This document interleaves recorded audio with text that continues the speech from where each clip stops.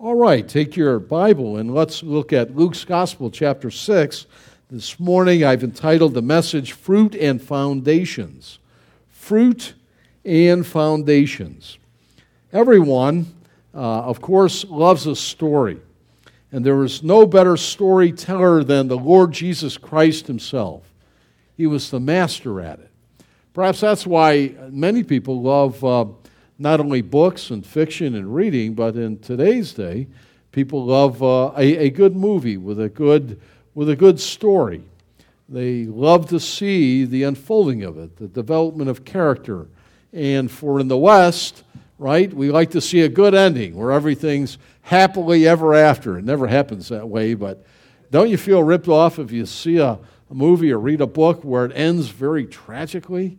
You want to throw the book away. You know, there's some cultures, they tell me, like the Orient, the Japanese, that sort of relish that things sort of end up all blown up, bodies all over the place, body parts, roadkill.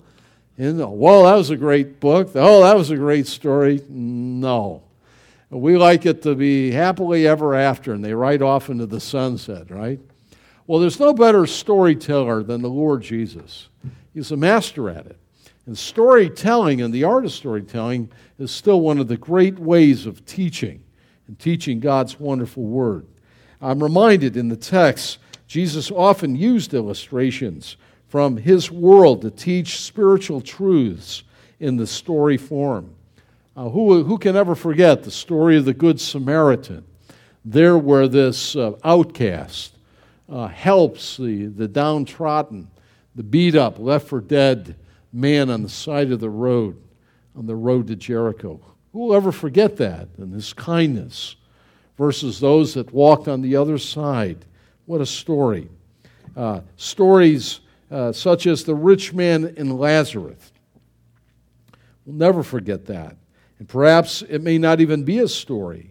Some suggest it's not a parable because there's a personal name, Lazarus, involved, and I tend to agree with that there really was a man named Lazarus who died, and a rich man who died in that account that the Lord tells. How about the widow who lost her coin? You know, there she is. What's she going to do? And she cleans the whole house looking for her coin. And then she finds it, right? And then she calls her friends, let's have a party. I found the coin, right? If you had no money, and as that desperate widow was, a coin would represent food and perhaps a little bit of security. And so it was very, very important. She calls her friends, and let's have a party. And the Lord tells that story of that which was lost was found. He's making spiritual truth in that story. And then how about the prodigal son and the response of the elder brother? Well, there are a few of his well-known stories. Well, Jesus, in our text today, in Luke chapter 6, verses 43 to 49, he comes to the very end of his Sermon on the Plain. Remember, we said that this sermon was different than the Sermon on the Mount, his very best and well-known sermon. Differences not only in the content, as we get a glimpse of it in the words that are recorded in Luke, but also in the place. It was not on the Mount. Jesus came down after having chosen the 12 to be with him, and there on the plain, he preaches a similar message, but yet it has distinguishable differences as well. And as he comes to the end of it, as a good preacher would do, as our Lord Jesus, he warns all the multitudes that are hearing him preach. And he draws it to a conclusion in this warning, and he calls all the men and women, all the boys and girls, to a point of decision. You know, you have to come to that point. You can hear the words of Jesus all day long. You can hear sermon after sermon. You can read your Bible, but if that's all you're doing, it's not enough. You must come to a point of decision.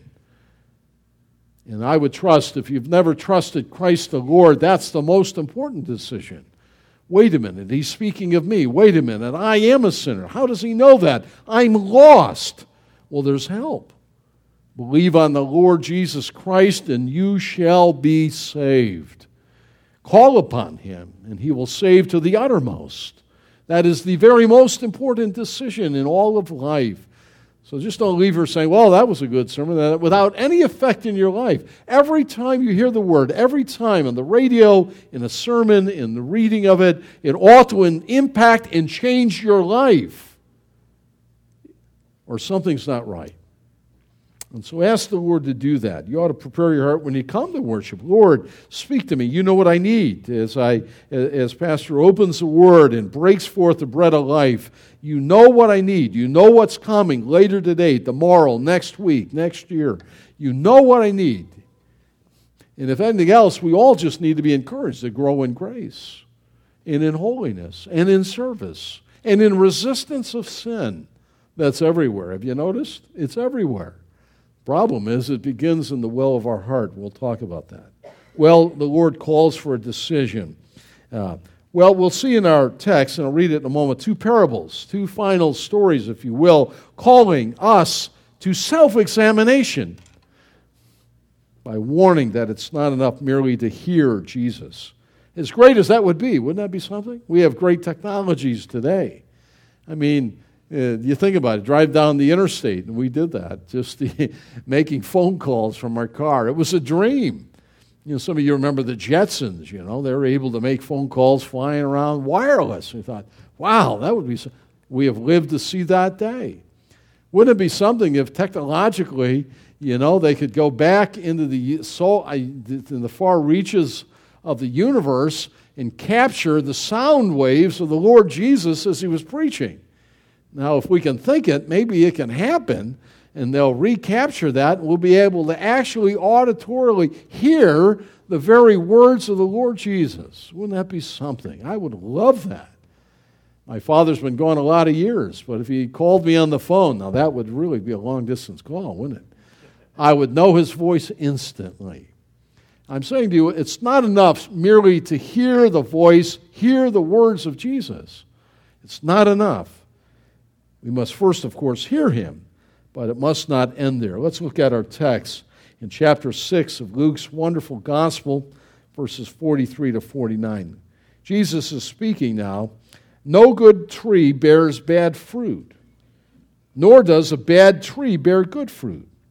Each tree is recognized by its own fruit. People do not pick figs from thorn bushes or grapes from briars. The good man brings good things out of the good stored up in his heart. And the evil man brings evil things out of the evil stored up in his heart. And here's the principle. For out of the abundance or the overflow of his heart, his mouth speaks.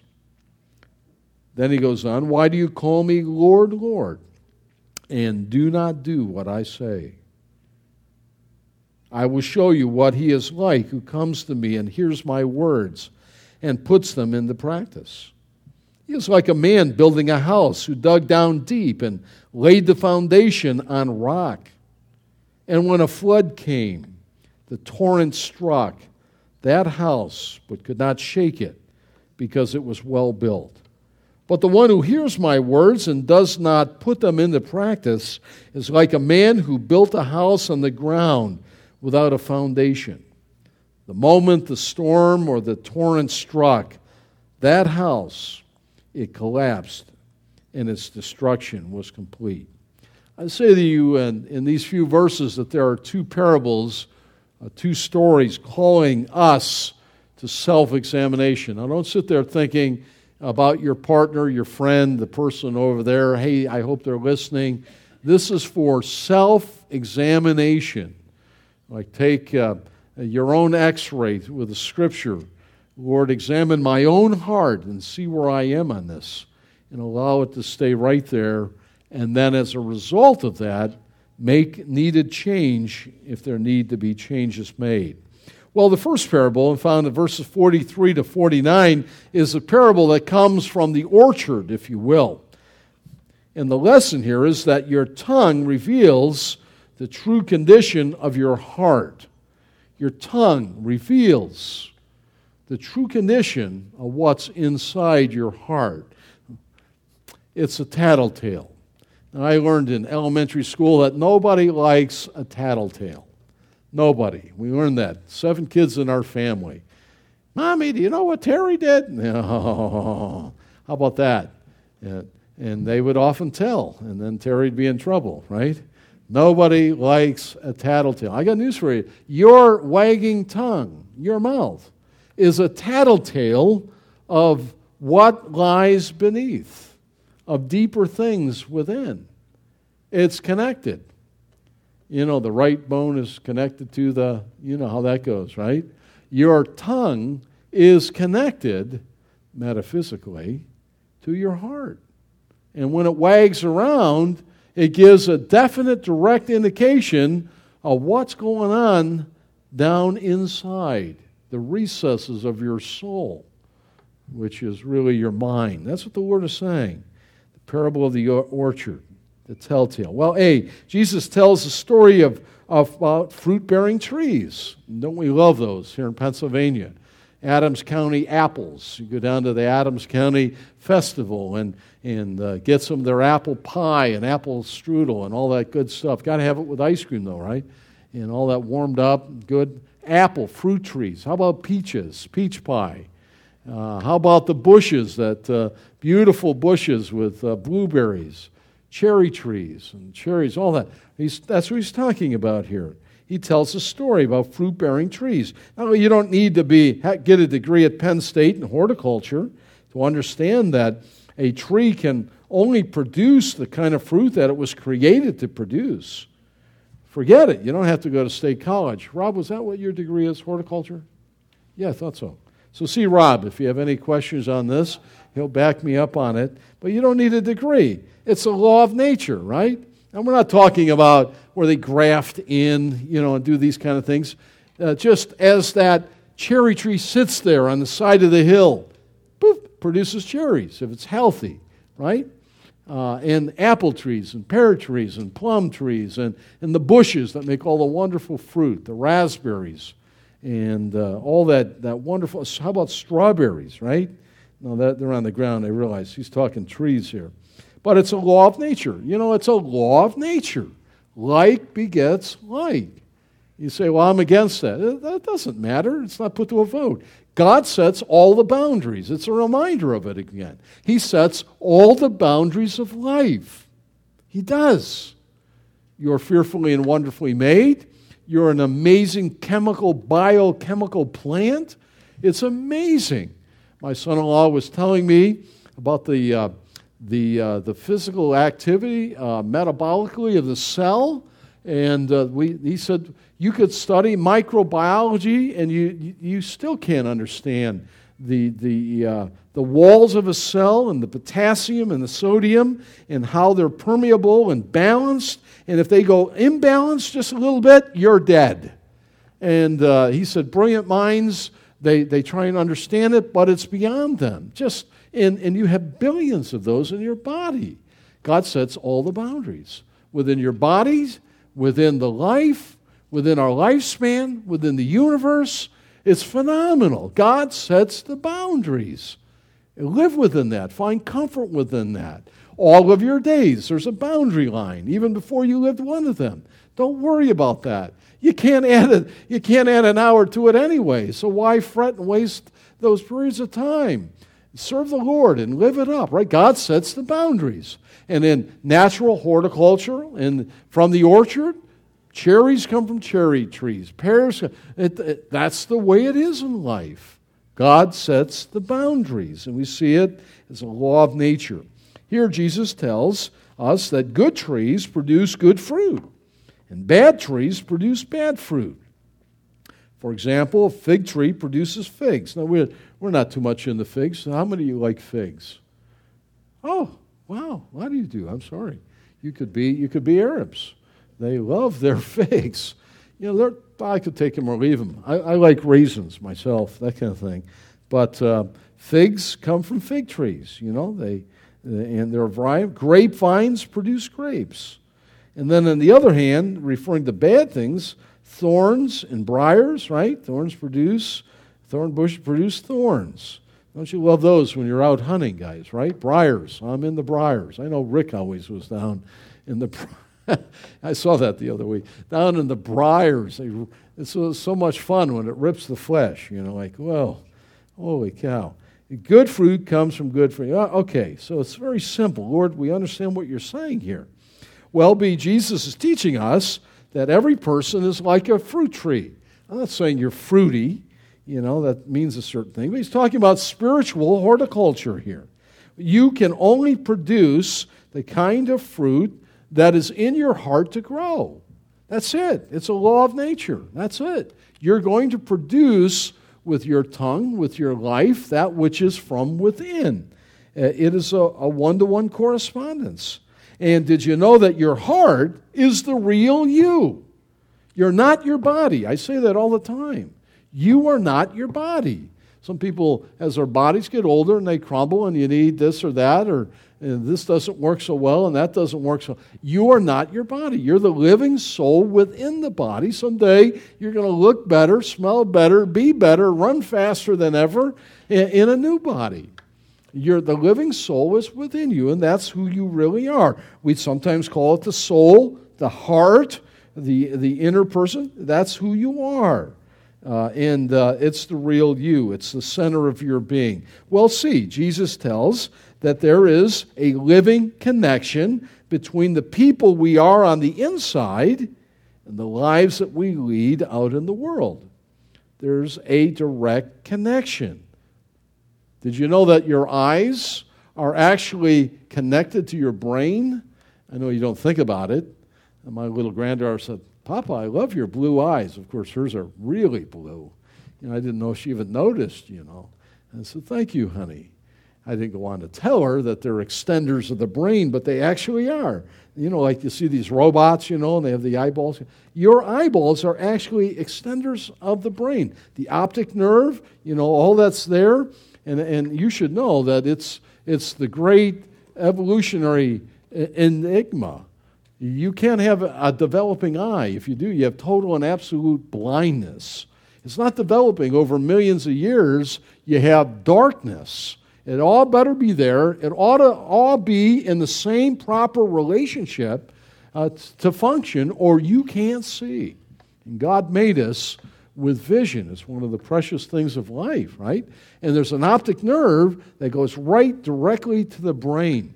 And your brain sees everything upside down. I know it's an upside down world, but you actually do. And the brain flips it over. And you do a little experiment. Maybe you did that in school where you put on blinders and it turns upside down. Your brain will actually flip it over the other way. It's phenomenal. It's connected, you see. Well, your life, particularly evidenced by your mouth and tongue, are directly connected to your inner man, your inner person, your soul. And what you say and how you live demonstrates clearly what's on the inside. For out of the abundance of the heart, Jesus said in our verse, in verse 45, your mouth speaks. It can do nothing else. There's that living connection. Well, number one, under C, the reason we say the things that we say and do the things that we do is that we are the people that we are. We are the people that we are. What we do and say is always in character. I know sometimes they'll say, well, that was out of character for him to say that. That was out of character for Johnny to do that. No, that's not really true. It's in character. For whatever we say and whatever we do is in character, directly connected with what's on the inside. And that's the problem, right? That's the problem. We should say then, when we get caught saying or doing something evil, right? A swear word, or we're angry, or we demonstrate frustration, or fear, or envy, or hate, and we can, as Christians, do that. You know what we ought to say, and if you're not a Christian, what we ought to say is when we're caught saying or doing something evil, we should say, and this is Phil Ryken's word, I love it, that really is what I'm like. I'm just embarrassed because usually I'm better at hiding it. You got to love it, right? Usually I'm better at keeping it down so that people don't really see the ugliness that's really there deep within inside. Oh my. We've said that before. Wouldn't it be awful? Wouldn't it just be awful? Now, God knows our thoughts. He knows everything about us. And you know, there's nothing ever done privately. I was reading that in C.S. Lewis yesterday. None of us live privately, for we live before the audience of God, at least, right? Well, wouldn't it be horrible if we walked around and all of our thoughts, there's a movie projector on the top of our head projecting our thoughts up on a screen? Wouldn't that be horrible? You'd hide in the basement. You'd never go outside. like, I see what you're thinking. Like, holy cow. You see? And so when it leaks out, and that's what it does, it leaks out, we go like, oh, I'm embarrassed. Oh, no. That's really what I'm like, is what Jesus is saying. That's really it. It's the world of horticulture. It's good trees produce good fruit, and bad ones bad fruit. And it's a heart issue at the very core. And so we need to be honest with ourselves and honest with God in this. If the general tone of our conversation is carnal or worldly, irreligious, godless, profane, then let us understand that this is really the state of our heart. It is. And we're kidding ourselves to think otherwise. We are. Well, D, your tongue, then really, verse 45, because out of the abundance of the heart, the mouth speaks. Your tongue is really the sound system of your heart. I don't know if you ever thought about it that way. Jesus focusing on the words we say. So whatever is in our soul gets amplified whenever we put it in the words. Now, we're grateful for sound systems, aren't we? Some of you probably have some nice sound systems in your home. Ken and Rachel Bosley own a company, and they put incredible theater and sound systems in homes. A lot of them are even hotels, and they're incredible. Like 25 speakers, and we're in the roar of thunder. You almost jump out of your seat because you feel like you're right in a. And we're glad for that. And I'm glad for that. There's a little microphone that amplifies when I'm speaking, so that all can hear and hear easily. Well, that's what Jesus is saying. Really, is our tongue, as it amplifies really what's in our hearts, and let's all see it. So Jesus tells us then that our words help us in the self-examination to make an accurate assessment of our own true spiritual condition. Here Jesus helps us to recognize that sin originates in our hearts. It's the danger within. It's dangerous in our hearts. We're born with evil hearts. You have a little baby and they're beautiful, aren't they? And kisses from a baby are wonderful, aren't they? But you know what? That little baby not only has a human nature, but has a sinful nature that they receive from mom and dad, and all the way back to our first parents because of the fall there in Genesis chapter 3. And they're sinful. And in time, they're going to evidence that. We sin because we're sinners. We're not sinners because we sin. The problem begins that we are born with inside. It's a tainted human soul. It's a bent toward evil. It's I want to be God. I want to be God. That's really what we're saying. Lord, we cast you off. I'm not going to be bound by your moral laws and require. I'm going to do what I want to do when I want to do it. I'll say what I want to do. I'll live any way I want. You see? It's rebellion at the very heart, and we're born with that, each one of us. We need to be saved. We throw God off, so to speak, and live like rebels. We want to be God. God became man to provide the only solution. Isn't that interesting, the interchange between that? Though most assume in our world and in our educational system that people are good. That's one of the tenets of John Dewey, of the modern educational system. Everyone is good. Pat them on the head. That's no wonder we have half the problems or more, that they're beginning at the wrong place. And so people are not good by nature. Intuitively, we're evil. And we need to be saved. That's why Christ died. Well, Jesus tells us otherwise. We're not good. We're born with evil hearts. And it's only God who can make our hearts good. Through salvation, through the work of the Spirit of God, through the Word of God in our life. Our hearts are bad by birth and we produce bad fruit. Keep your finger in Luke. Just look at, I'll remind you again in Galatians 5, for Paul lists a number of the bad fruit that flows from a corrupted heart in Galatians 5:19. He writes the acts of the flesh, it's NIV says sinful nature. The acts of the flesh are obvious.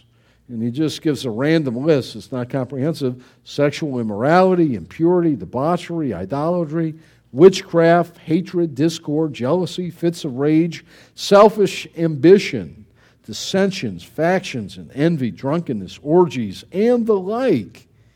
And I warn you, as I did before, that those who live like this will not inherit the kingdom of God.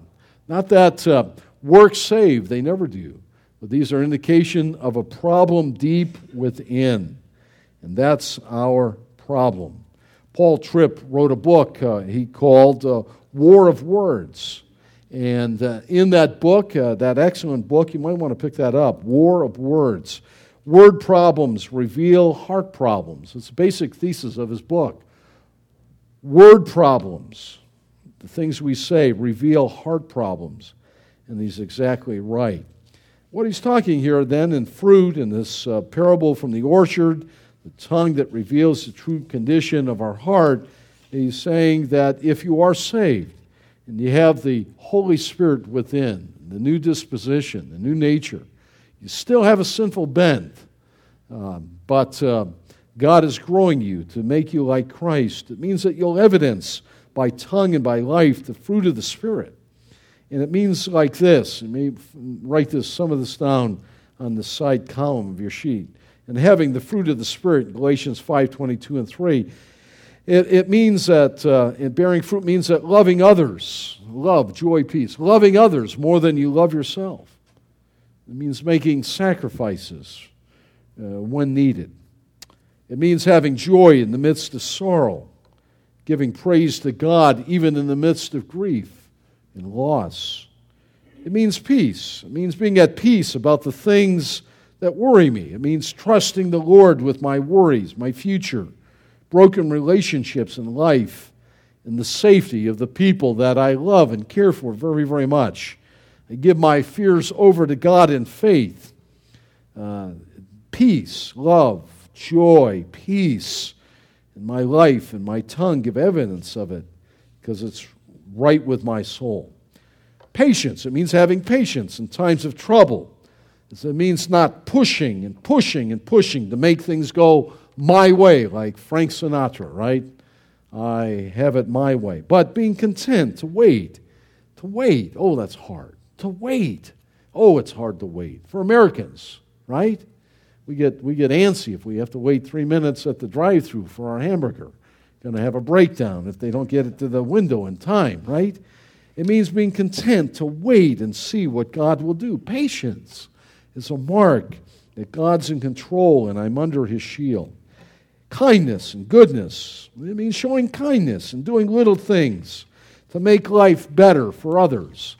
Little things, we say in our family, are big things. Don't despise little things. Kind gestures and notes in words of encouragement and kindness. We practice that, and we have taught our children to do that. They're not inconsequential. They reveal a heart that's been changed and growing in grace to effervesce. It means being faithful. A faithful life is characterized by consistent godliness, so that I'm as good in private as I seem to be in public. Faithfulness is one of the fruit of the Spirit, evidence of a right heart within. Gentleness, giving soft answers when I feel like in the flesh punching someone out, rather than jumping to defend myself.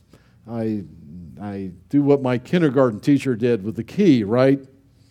And throw the key away, rather than sharing a piece of my mind that I can ill afford to give away. And finally, self-control. Refuse to go off on reckless binges and instead to resist the great pressures of temptation. Self-control. These are the evidences in a heart that's right, evidenced in a life and in a tongue that speaks of the abundance of that heart that Jesus is telling us about the story of the orchard. Now, a few other comments that others have made. Let me give you some sense on it. Never assume that people are any better on the inside than they seem to be on the outside. Usually, people are far worse on the inside than they are on the outside. Don't believe, though, people may live wickedly, that they have good hearts. I'll hear that from time to time. I heard a mother whose son was convicted of murder say in the interview, I don't remember his name, but she claimed that, I know he didn't really mean it, though he killed him. He really has a good heart. He does not have a good heart. He doesn't have a good heart. It's a wicked heart that needs to be wonderfully redeemed. And the things that we do directly indicate the condition of our heart. Another writes, J.C. Ryle, when a person's general conversation is ungodly, his or her heart is without grace and unconverted. Another writes, this does not mean that a Christian never says anything bad or does anything evil. Well, we know that's not true, right? We still struggle with the old sinful nature. Our sanctification is not yet complete. If it was, we'd be out of here, right? The difference is, in the Christian's life, when we do wrong, when we see the fruit of our old nature, we see it as evil, and it drives us to repentance of sin. And we confess it, and we turn from it, and we find restoration to continue on. Well, that's the fruit, the parable of the orchard. Your tongue reveals the true condition of your heart and mind of my heart. And so I ask, what kind of fruit are you yielding? What's a story does your tongue tell about you? And what's going on beneath the surface and in your soul? Is it a heart that loves the Lord Jesus with all your heart? Is it a heart that's growing in holiness and godliness and desire to serve Him? As the days are quickly passing, and soon they will be all gone. Gone, sooner than you think. Oh, I pray that that's so. Well, the Lord doesn't end here. He ends His sermon with one other parable, a story. And it's from the world of architecture. He calls us to be those that, like building inspectors, to self-examine our own hearts and lives. Again, not our neighbors, not our spouse, not our friends, not our siblings, ourselves. Examine, pull out the measure of God's Word, and use it to examine your heart. So we have the second parable. It's the parable from the world of architecture, and it's this: build your life upon the solid foundation by obeying Jesus. You see, it's not enough for you to come and hear. I'm glad you do show up and work all week and pray for hours for the preaching of God's Word so it would find inroads into all of our hearts, mine through the week, and each one of ours. So I'm glad you come. If you don't come, that would not be good. So it's not enough to come and hear. You must go and do. It's very simple. Come and hear, but go and do is what Jesus is calling us and warning us here if we don't do it. Jesus asked those who heard Him, and let's read it, verse 46. He's speaking to those thousands that were there, His disciples, and then the many, many that were there. Why do you call me Lord, Lord? Now, to repeat it is a way of saying intimacy. Whenever you find in the Word of God the name is repeated, it's a way of saying, I know you and I know you very well. In our day, perhaps if you're in trouble, as a parent would often yell out not a loving nickname or short name, but I knew if my mother said my full name, middle initial Terry Edward Zabolski, usually meant I was in deep trouble, and that she knew something about me and something that I did. Okay? So there's a way that we speak, right? An inflection, or the way we put our names. In the Scriptures, where a name is repeated twice, it means that I know you intimately. I know everything about you. And Jesus is saying, why is it that some of you say, Lord, Lord, like, Lord, we love you, we know everything about you, we're right there. And yet you don't do what I say. I remind you, Jesus, the Lord, it was the pre-incarnate Christ, said to Abraham, Abraham, Abraham. Saul, Saul, Acts 9, right? I know you. I know everything about it. These were saying, Lord, Lord. But they were not doing what the Lord had taught them and directed them to do. Remember, and number one, he is not speaking to those who were not following him, but those who were. I mean, there were many on the periphery. Many could care less, like today.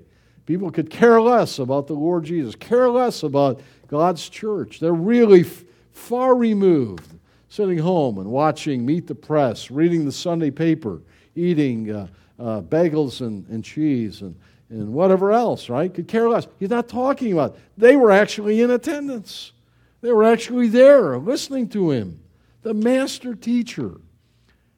They claimed to know him, but they were not doing what he said. They loved to come and to listen to this amazing teacher. But it went no further than that. I'm reminded that many, it seems, in our churches today do the same thing. They do. They show up, they get their card punched. We sat, we heard, we listened. Pastor, please be short, so I can get out of here, do important things, right? Many in our churches do the same thing. And yet they leave, they come, they hear, maybe they hear, they go, and they don't do. They do not do.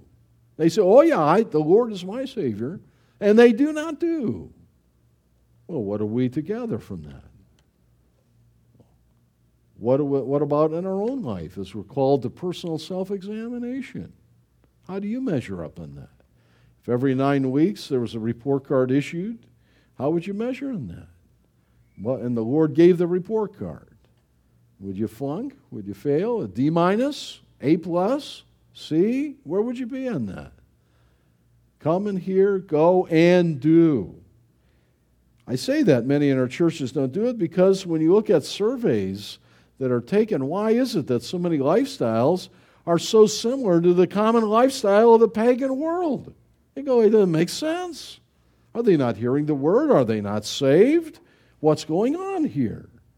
It doesn't matter what the issues are. Sexual immorality, anger, hatred, division in family and homes, lack of obedience, lack of holiness, the things that people engage in for entertainment, all sorts of things. Why isn't there much difference? There ought to be a huge difference. Huge difference. Doesn't mean that we're isolated bubbles. We're sanctified through truth. God wants us in the world to be salt and light, but our lives ought to be distinctively different. There ought to be a beauty about it, a Christ-likeness about it, as the Spirit of God takes the Word of God and builds us into the likeness of Jesus. And that's why I say I don't understand why so many in the churches today are so much like the world, and that God's Word seems to make so little impact on them. There's so little holiness. There's so little serving. We're stingy with time. So little giving of life. So little genuine loving, the love of Christ, or forgiving, bitterness, Oh, I'll never forgive them. We hold people, and listen, just forgive as you've been forgiven of any and all, everything. Don't nickel and dime people. You've been forgiven an enormous debt. A Fort Knox gold debt. You've been forgiven. Don't walk around nickel and dime. Well, they this and they that. And you hold on to it and you sort of, this power play nonsense. Just let it all go. Anyway, if you don't, physically it'll take a toll and you'll be dead earlier, humanly speaking. Just let it go. Trust the Lord. Live in joy, right? Isn't that's the way it ought to be? Really, that's what the Lord's saying. Well, Jesus tells a story here then about two different kind of builders, two different kind of builders, and two different kinds of people. He's talking about both of these builders are building a home, and there are many similarities. And these similarities warn us that it's not easy to know which is the genuine builder. You can't tell from the street. I mean, it's the same neighborhood, and the houses looks fairly the same, and the house is your life, the house that you're building. That's the parallel. That's the story that Jesus is, from this world of architecture, is using in his closing climax, calling all of us to a point of decision. Not easy to know who the genuine builder is. I've had, through these years, in church life, 1, 2, 3, 4, 5, about 6 different building projects. Some were the whole 9 yards of the worship center and gymnasium and office. Some were additions and all that. And the building and the builders and what they built was usually very, very good, and we appreciate that. And we've built several homes and additions through the years. We've been married 34 years, Faithy and I. And the one there, I won't mention where, was not as good as others. And in time, the cracks revealed, and what's this and what's that, and why doesn't this work, and the doors, you can't close them, and what's that say about the builder, right?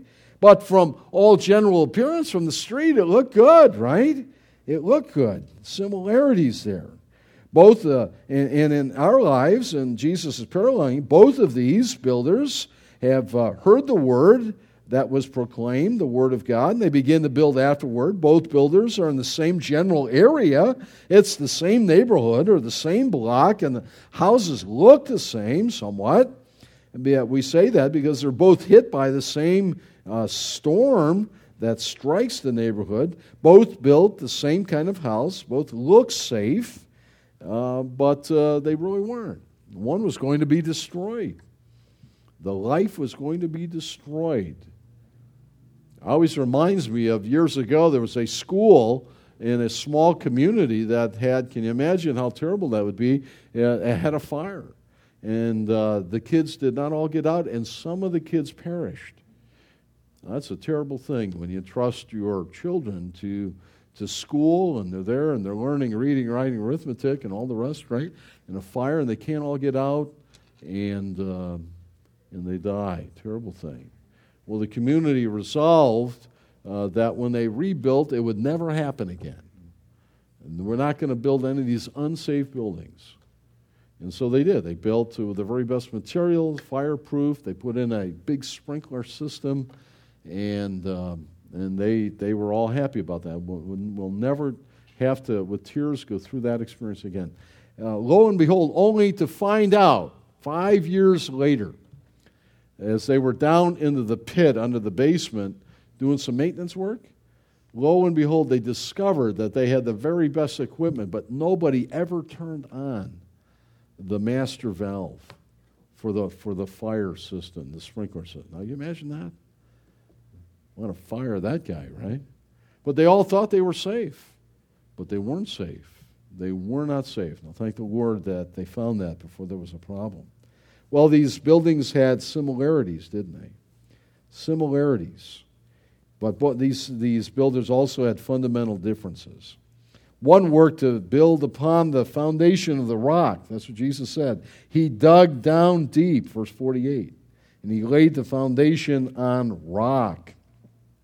When the flood came, the torrent struck the house, but it could not shake it because it was built upon the rock. This is the hard way to build. You see that whenever they're putting a building up. You know, you want them to hurry up there, get going up there. I like to see it go up, you know. But they're playing around in the dirt. They're digging the holes. If it's in the city, an urban building, they go way, way down. I remember Hans telling me with the stadium, you guys designed in Harrisburg on the island, that you guys went down to the, what'd you call it? Down to the bedrock. That's a good thing because about, every 10 years it gets whitewashing from the Susquehanna. You better go down to the bedrock on that thing. And you got to go down deep. So they got to go down deep. You got to keep chiseling and hammering and all the rest. 15 years ago or so, we put a pool in our backyard, and the guy Goodall putting it in said, "Well, we don't know what's down in the back there, I know there's limestone around here, so we won't know till we get into it. So we'll cut a channel here, and we'll get an idea. And if you don't want to go any further, because if there's rock, because that'll mean we'll have to dynamite, and you're off contract, and it goes way, way up, and so on and so forth. Then we'll just we'll put the dirt back in the hole, we'll put the sod down, throw some grass seed on it, and we'll tear up the contract. Well, we're all out on the deck. I'll never forget that day. My kids, were yay high, and Daddy's a hero, right? You're going to get a pool here somehow, right? So they got the little thing, they're cutting the channel, and you can only go down about 12 inches. And he's hitting rock, and he's hitting rock, and he's hitting rock. And I'm in a cold sweat. And the kids are all shouting, yeah. And he comes over to me. Bob says, we've got a big rock problem here. He said, I don't know. He said, the neighbors, they didn't have any problem. But he said, you got a rock problem. We're all, I can fill it back in. Same deal, right? And the kids are looking at me, right? It's a game. It's a game. I'm like, who at that point is going to say, all right, fill it in, get out of here? You'd be like, you can't do it. The pressure is immense. I've had pressure in my eye. That was immense pressure. I'm going like, we're going the whole way here, Bob, little knowing what I was saying. Well, when it was all done, Bob comes to me. He's got the off-contract dynamite. The guy was there a week blowing up stuff, and rock was flying. And Bob said to me, he said, I never put in a pool that was in sheer limestone. He said, we had to carve that whole thing. He said, and I'm like, let me see the bill, Bob. Let me see the. And he said, well, I got good news for you. I said, what's that, Bob? I thought he was going to discount. He said, that pool will never go anywhere. We hewed that right out of the rock, and then we did what we did. Wow. And it hasn't moved an inch. I'm here to testify that. Holy cow.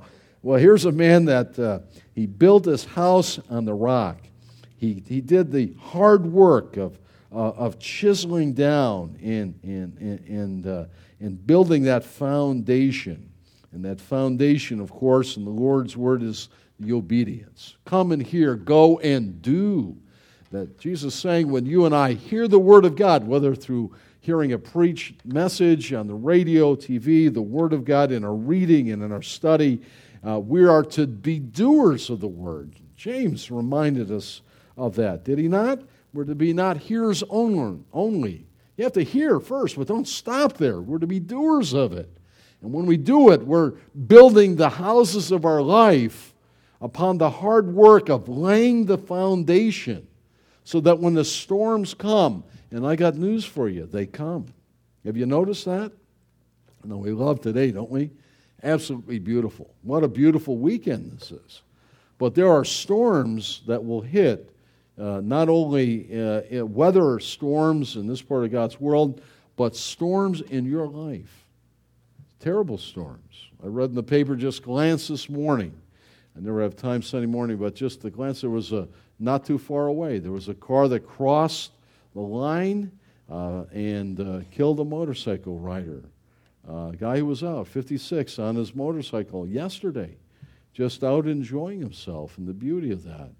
And both the car driver who was distracted, crossed the line, died, and the motorcycle rider also died yesterday, out enjoying. You don't know. You don't know the storms, the storm that hit that family and all that. Little Gary Coleman, did you read that? He either fell down and had a brain hemorrhage or leak or something, or he fell down and it caused that. 42 died. And the grief and the suffering and the sorrow that is Phil's life, doesn't it? I love Psalm 56. Have you ever noticed that? God catches all of our tears. And there are many of them at times. There are seasons of sorrow. It's not always there. We're glad for that. But God records our tears. And he writes them in his book. That's a great verse, Psalm 56. You look at that and see. So he's calling for us here to build the foundation, to do the hard work, and to be the stable, solid people. Listen, if you're swinging between instability in your walk with Christ, you've got a foundation problem.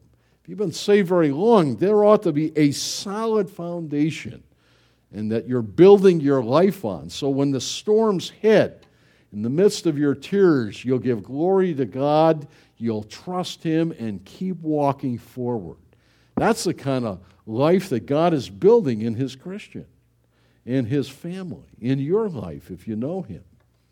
A part of our travels this last week, when we came up from Georgia, Faith had asked me for a long time, could we ever stop by in Asheville, North Carolina, and see the Biltmore Mansion?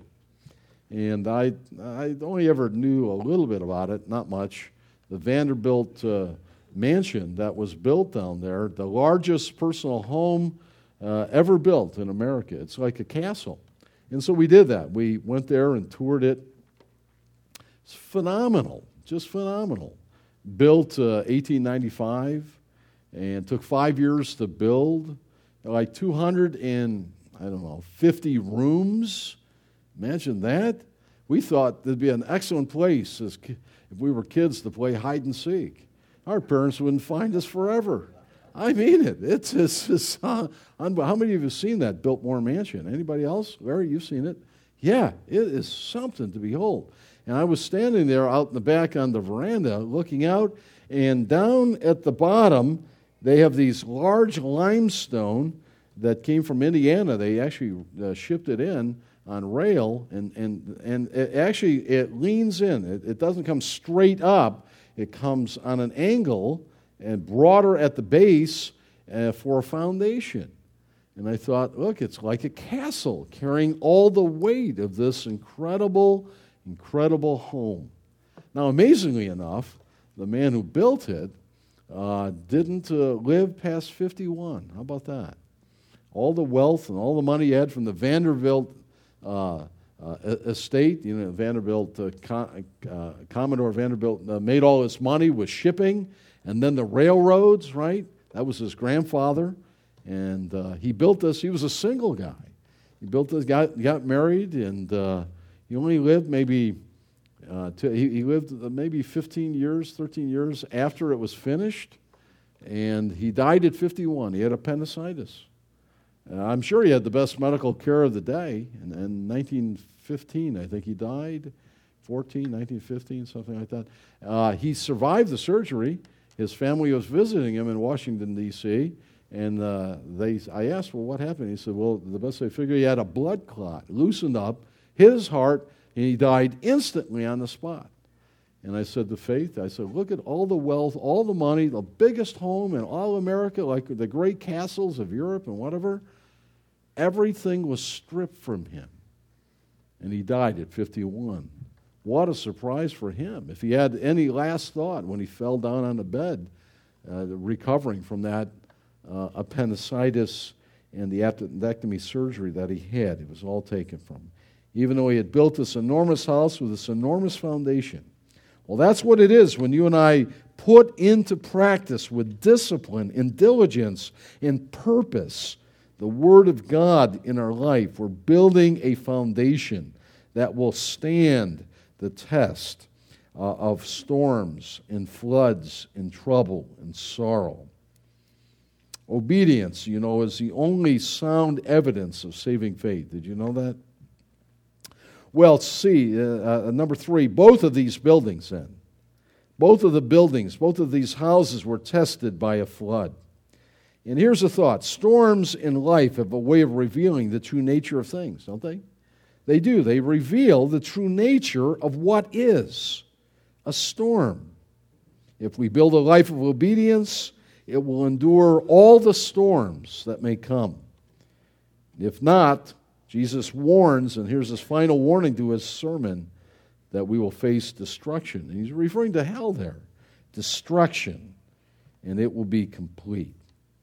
Wow. Storms have a way of revealing the true nature of things. I remember living for 8 years up in the Wyoming Valley in the Scranton-Wilkes-Barre area as I went to college and then did professor teaching work and more up there, that the great levees there with the river that flooded in 72 and killed many people and was terrible, that Agnes flood. And some of you remember that, even down here. Mark, you lost your boat. You built a boat and it floated away and you never found it again. I remember you telling me that. Well, they tested the levees and they thought they were secure. They thought they were high enough. And it wasn't until that terrible time of rain and flooding and drenching that finally they gave way. The storms tested the real nature of the height and durability of the levee. The same thing is true in our life. Storms do that. They have a way of peeling away all this facade stuff and get down to where we really are, into the heart of matters. And it shows us for who we really are and what we need to maybe do. And maybe it reveals the fact that we're not saved and maybe never saved. Maybe Dad was saved or Mom was, and I sort of walked in their shadow. I need to call upon the Lord Jesus Christ and be saved myself. Whether young or old, it may reveal that. Or it may reveal that I am saved, but I've been far afield. And I need to come to that place of blessing and service and obedience and holiness. Remember a few years ago, our men, we studied John Bunyan's Pilgrim's Progress. Do you remember Talkative? Remember Talkative? Probably you don't remember Talkative. Bunyan writes of Talkative there that he was always talking the talk without walking the walk. He was always talking about things, but never living it. Talkative. Let that not be us. Well, see, what made the foolish builder build without a foundation? I mean, he wasn't stupid, right? Well, we could say that he wanted to avoid work. It was hard work, discipline, and to build into the rock and have a rock foundation. He wanted to avoid that, go the easy way, and furthermore, he was short-sighted, wasn't he? Jesus calls us to come, to hear, to go, and here's the key, and to do in the world of agriculture. So I ask, what kind of life are you building? Is it the kind of life that's built upon the rock of obedience, the rock who is Christ?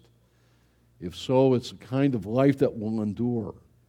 It will endure the storms, the torrents, and the flooding. Others around may collapse and fall in destruction, but yours will stand. Well, lessons for our life, and we'll be done. Number one lesson.